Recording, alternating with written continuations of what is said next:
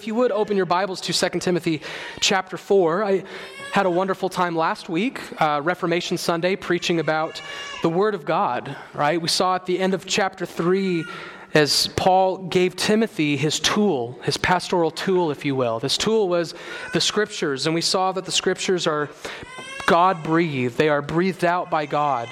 We saw that the Scriptures are able to equip the pastor for teaching, reproof, correction, and training in righteousness so that the pastor is sufficiently and thoroughly equipped for every good work. And so last week, what we essentially saw was Paul handing Timothy his ministry tool. He handed Timothy his ministry weapon, if you will. And now in chapter 4, Paul is going to tell Timothy how to use it. So here's the tool. Here's what it's capable of doing. So here's what to do with it. And so this is what we're looking at today is Timothy's charge, if you will. And we're going to look at verses 1 and 2 of chapter 4. If you would please follow along with me, for these are the very words of God.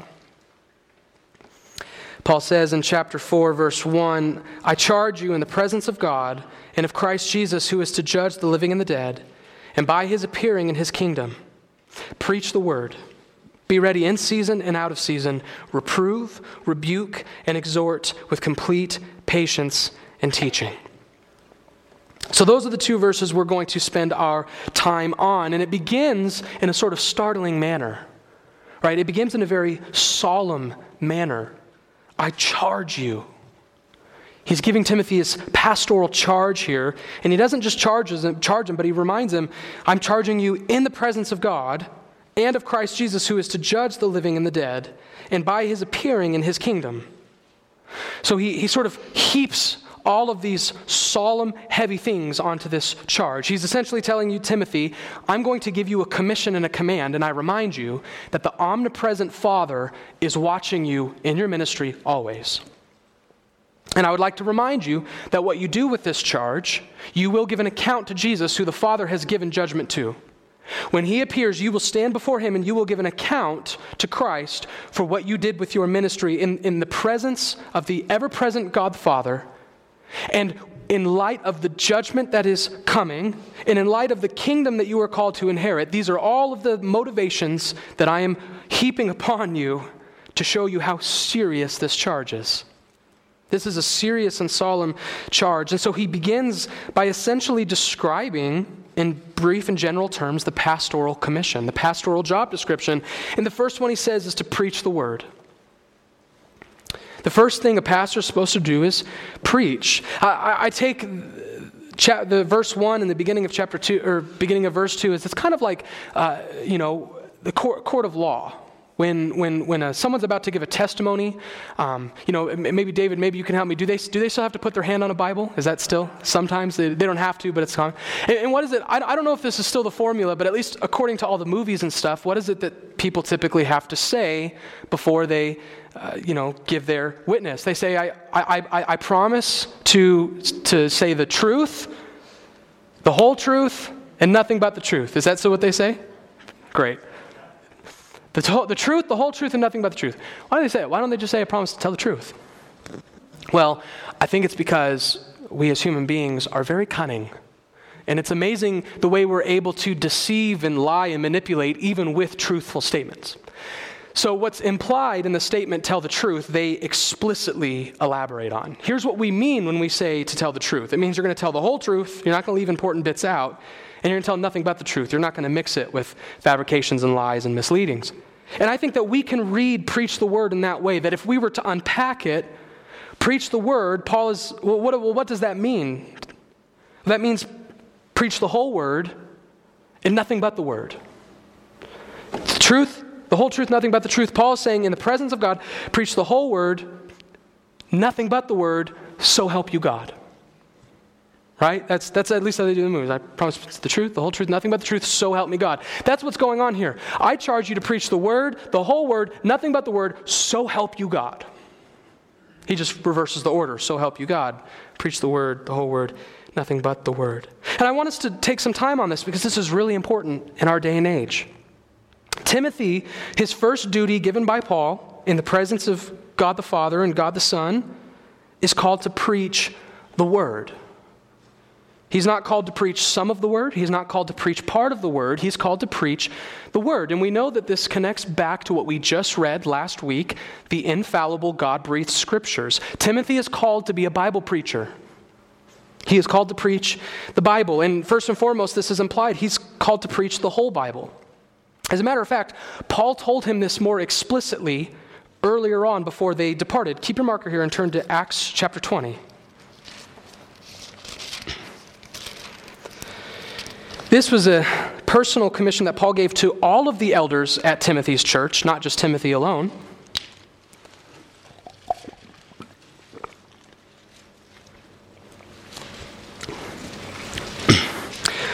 In verses 1 through 25, Paul is essentially telling them that he's going to leave and they're never going to see him again.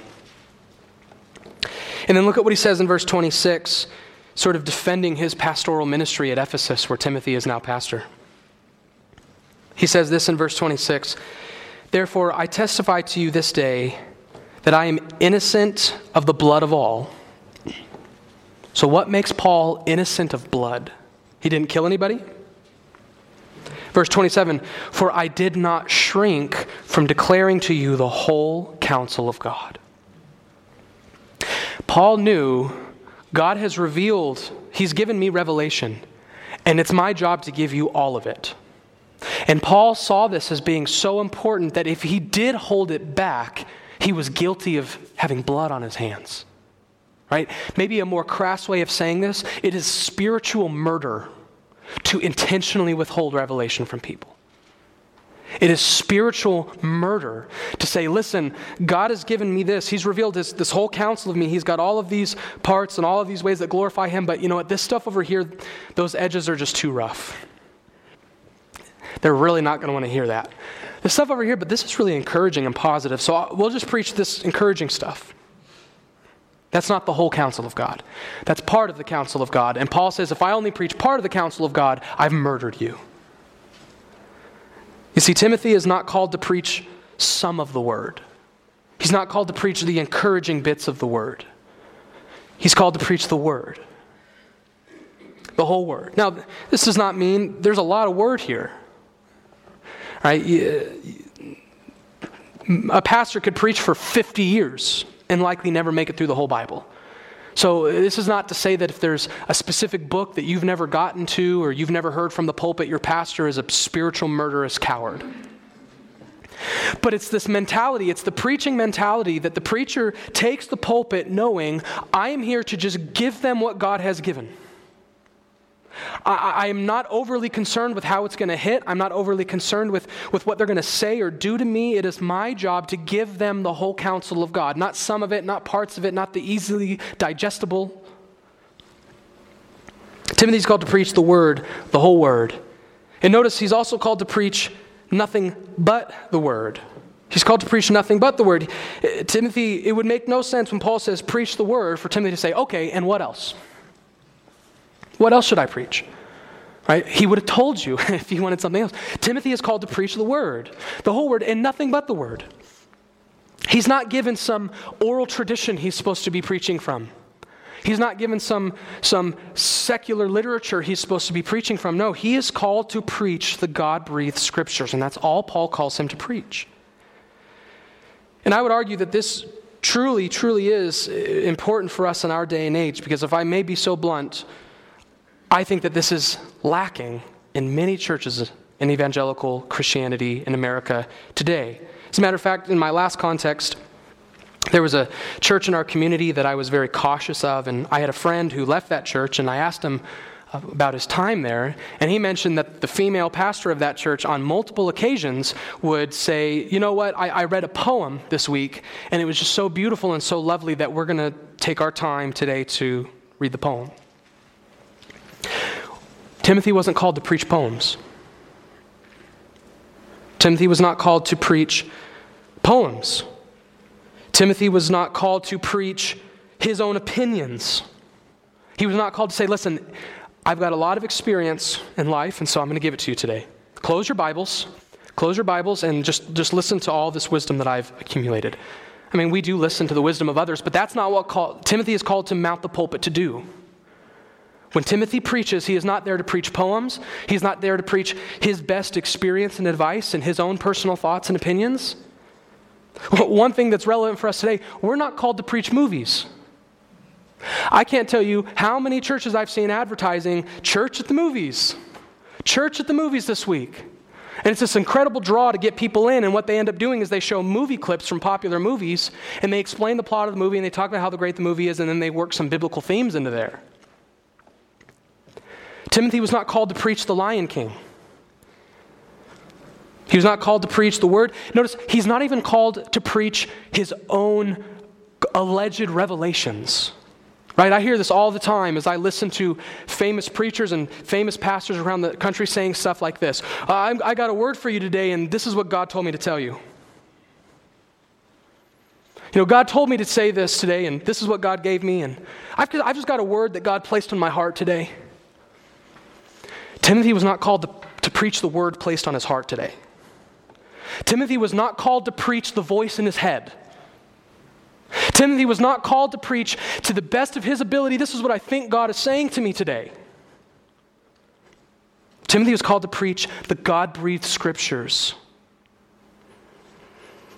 Not poems, not movies, not literature, not the voice in my head, the Word. Pastors preach the Word of God. The whole Word and nothing but the Word, so help them God. Timothy was called to preach the Word. But here's the thing, I would encourage you, when you meet your pastors and your elders, to not call them preachers. This is a common thing. He's the preacher. That's the preacher. This is my preacher. Pastors preach. They're called to preach. That's their charge. They preach. But as we see, there's more to their job description than preaching. He tells them, on top of preaching the Word, he is to what? To be ready in season and out of season. Well, what does that mean? That's just essentially Paul's way of saying that the pastoral position, Timothy, is not something you clock out of. It's not a 9 to 5. Your job is to minister to your people, and sometimes people need ministering to beyond the hours of 9 o'clock a.m. to 5 o'clock p.m. Timothy doesn't get to live his personal life in rebellion as long as when he's actually on the clock, then all of a sudden now it's time to be a holy man of God. He needs to be ready to do his job in season and out of season. This is not to say that it's entirely inappropriate for a pastor to take a vacation or dedicate specific time to his family. That's being a little hyper-literalistic with it. But the essential element here is that this is a life call on top of a vocation, which really many of our vocations are, not just pastoral ones. But Timothy is supposed to be ready to be a pastor at all times. In season, out of season, when it's convenient, when it's not. He's always on the clock, so to speak. And then he's given this little triad of duties. He is called to reprove, to rebuke, and exhort. Reproof and rebuke are very, very similar in terminology. One is to sort of reprimand or identify sin. The other is to actually seek to exterminate it. They're very, very similar. But you notice that this threefold reprove, rebuke, exhort, or your translations might maybe say the word encourage. They almost directly parallel what Paul just got done saying the Scriptures are capable of doing. Look at verse 16 of chapter 3.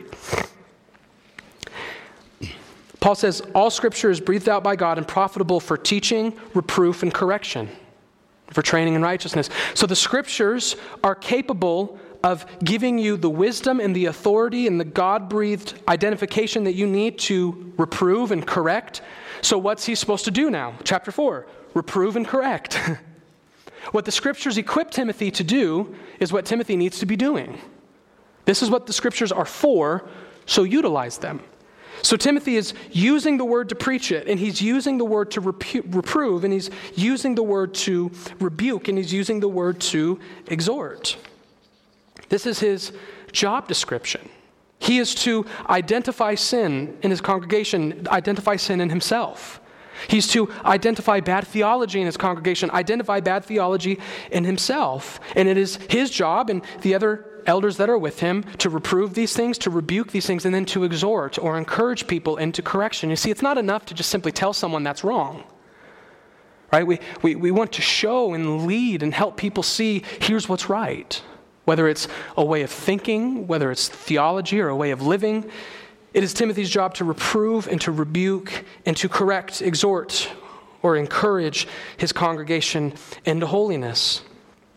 Reprove, rebuke, and exhort. But then Paul says something that's really, really very important here. He sort of gives Timothy the manner in which he reproves, rebukes, and exhorts. Because if we just take that by itself, the English connotations of that kind of make Timothy's job sound a little depressing.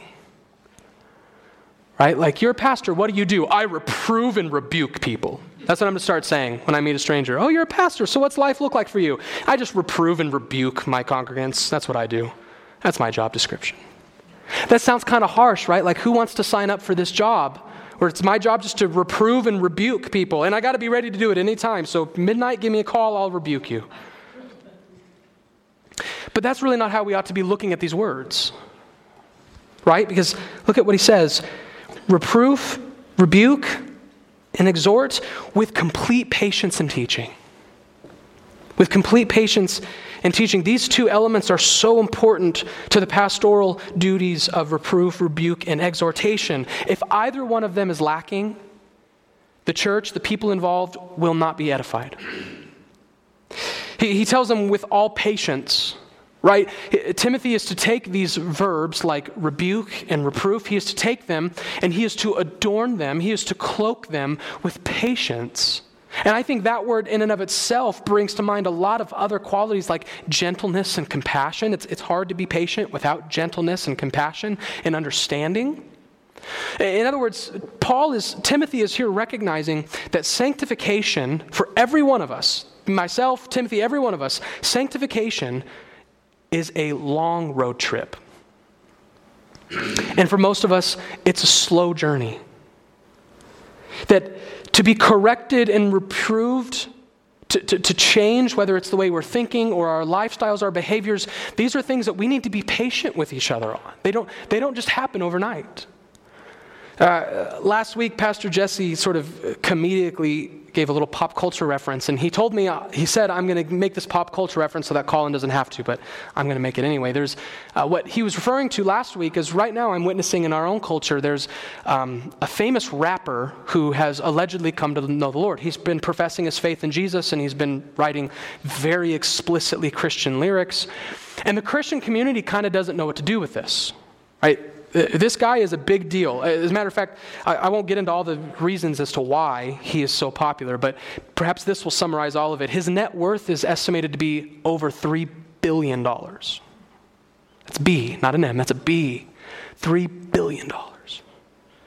This guy is very famous, very influential, and if you knew him before his conversion, he was like many of us in this room. He was a sinner. But because he was famous, he was a public sinner. And so Christians, what do we do with this? Is this just a fad, a phase? What kind of a Christianity is he involved with? I don't know. I mean, it's hard for us. Many want to kind of keep it at arm's length before we dive in. And I think there's some healthy discernment there. But one of the things that I've also seen in the culture that makes me really pity him is these incredible expectations that I don't know where they're coming from. Right? I see people say stuff like this.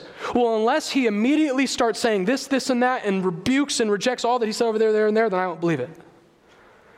And I see people nitpicking every interview he does. Well, he said this, and that's not very Christian. Well, look, he's still doing this, and that's not very Christian. You know, I don't know if he's saved. But here's what I do know. I certainly hope those people at least give a little bit more patience to the new believers in their own church than they're willing to give to celebrity believers.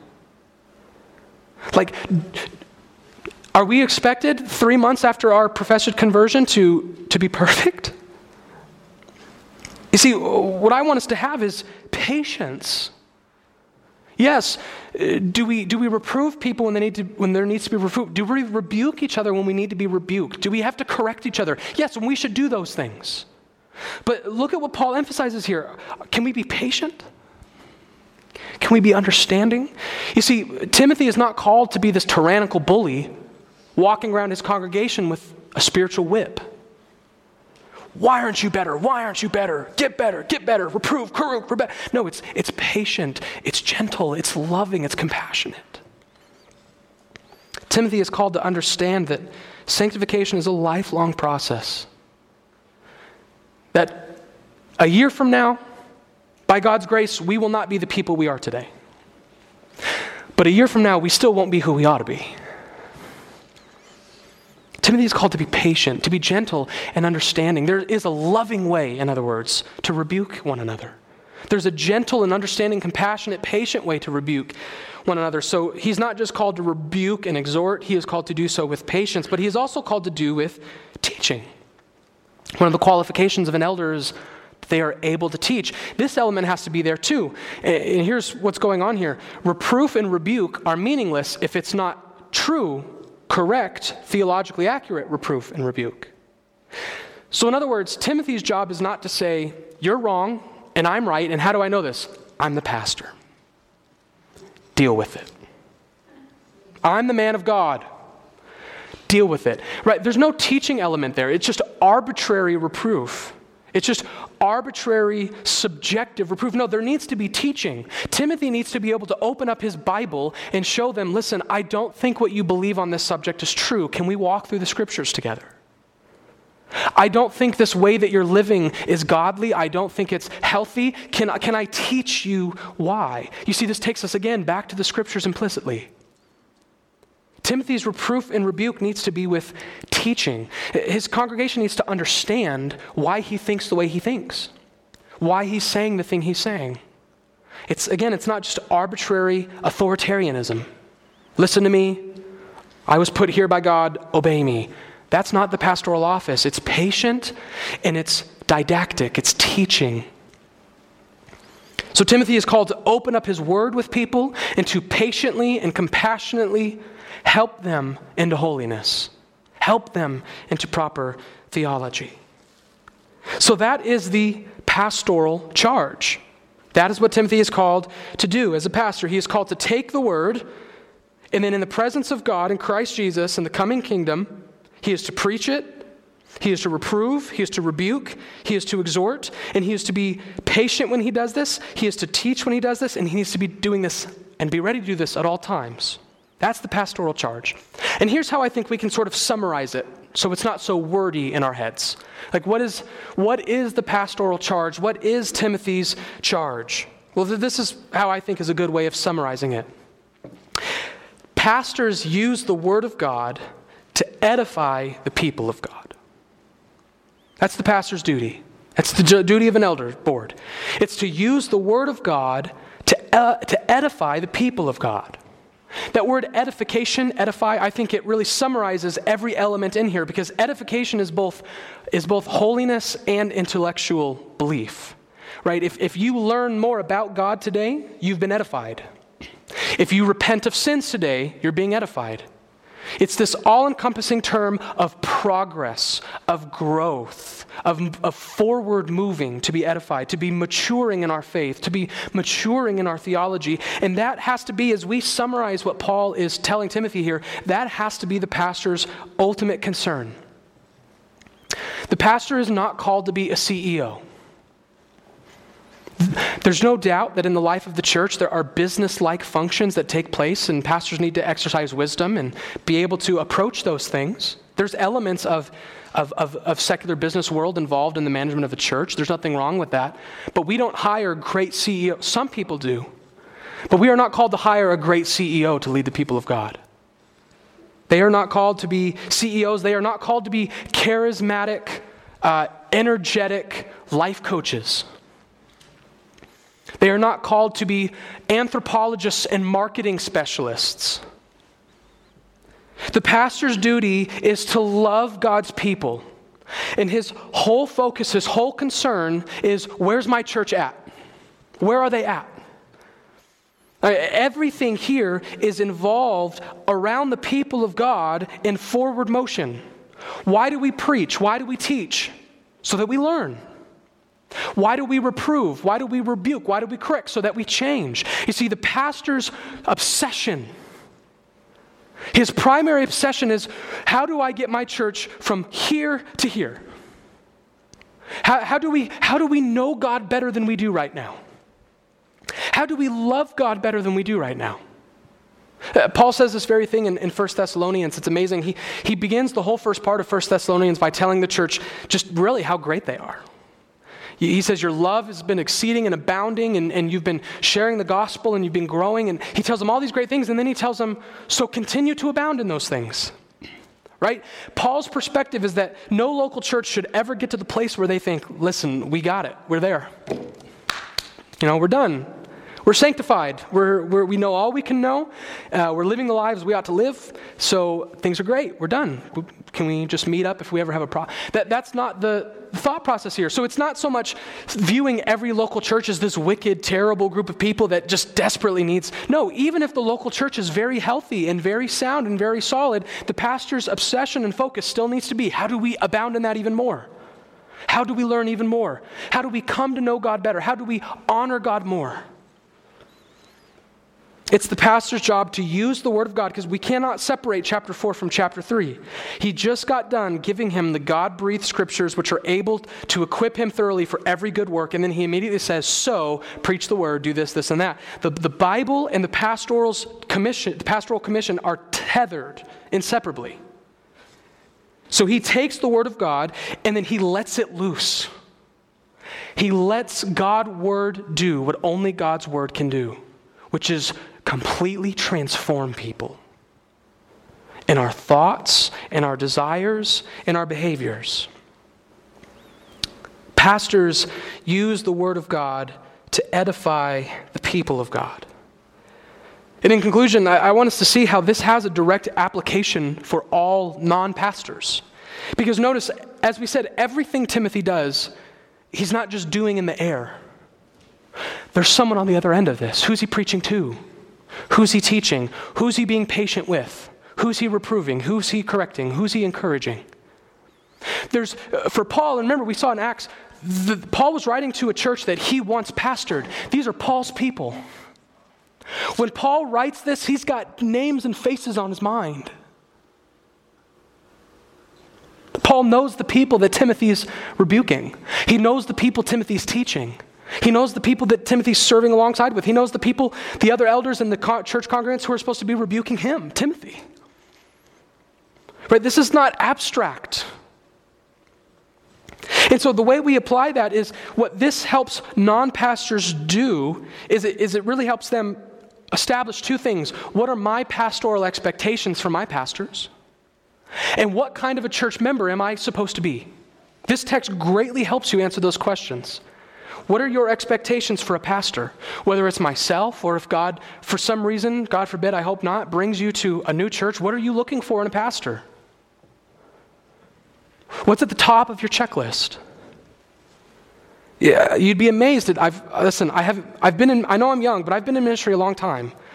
And I've lived in very transitory cities a long time. I've seen a lot of people come and go. I've had a lot of conversations with new Christians, old Christians, traveling Christians, and you'd be amazed at the things that people value. People will come into a church and say they loved it, and they'll give you all these compliments, but when you hear why, it's over the most trivial things. What's the most important thing about a new church if you're visiting it? There are lots of important things. But at the end of the day, some of the top priorities here in the list is, does my pastor preach the word? Does he spend half of his sermon showing slideshows of his beautiful family and talking about all these fun stories he had growing up? Or does he open up God's word and explain it to me? Does the pastor preach the word? Does he actually teach? Do we have a church here that's interested in my holiness? Or when I come to church, am I just sitting by strangers every week? People who don't know me. Is that healthy?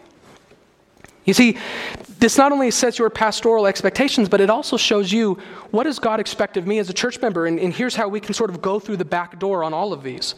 Number one, if pastors are supposed to preach the word, what does that mean for you? You're supposed to want it. Do you love God's word? I'm not even beginning to suggest for a moment that there's never a Sunday morning you wake up and you're just skipping and heel clicking, so excited to go to church. I understand that sometimes it's hard to come to church, and that's okay.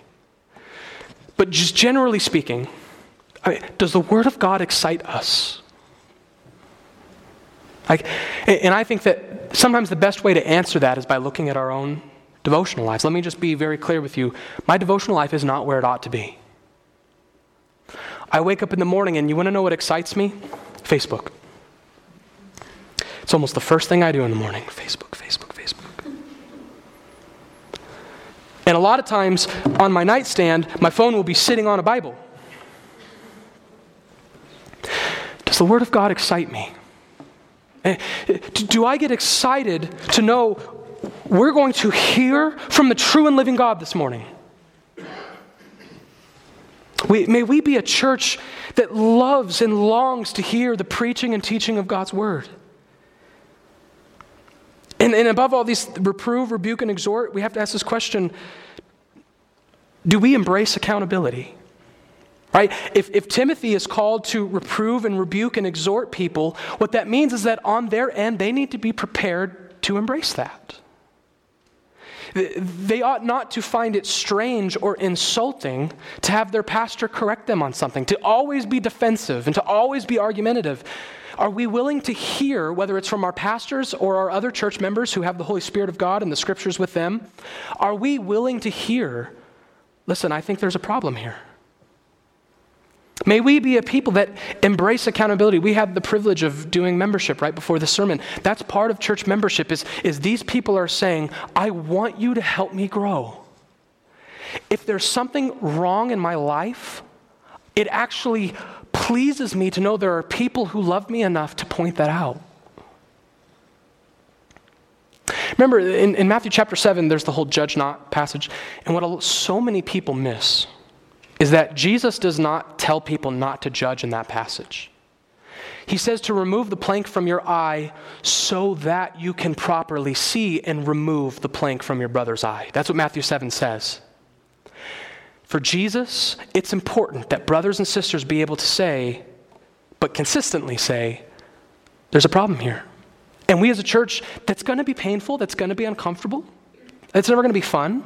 I'm not saying that we should just, oh gosh, this hurts my stomach to think of. That's okay, that's natural. Discipline but especially if the church is doing it the way God has called us to do it, which is patiently and understandingly, we should embrace that.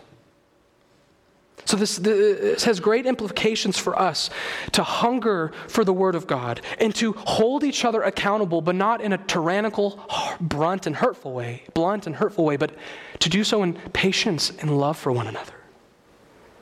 You see, this text, these two little verses speak so much to what Timothy is called to do and what a church is called to be. A church that loves the Word of God, a church that loves the other people in the church, and we love each other so much that we want to encourage and help each other in this journey. That is what we're here for. And so lastly, I guess I'll just say this. What this tells us is that the local church should be a blessing to us. Right? How does Paul view the local church? Well, this is an institution of people and leaders who are here to teach you and encourage you and rebuke you.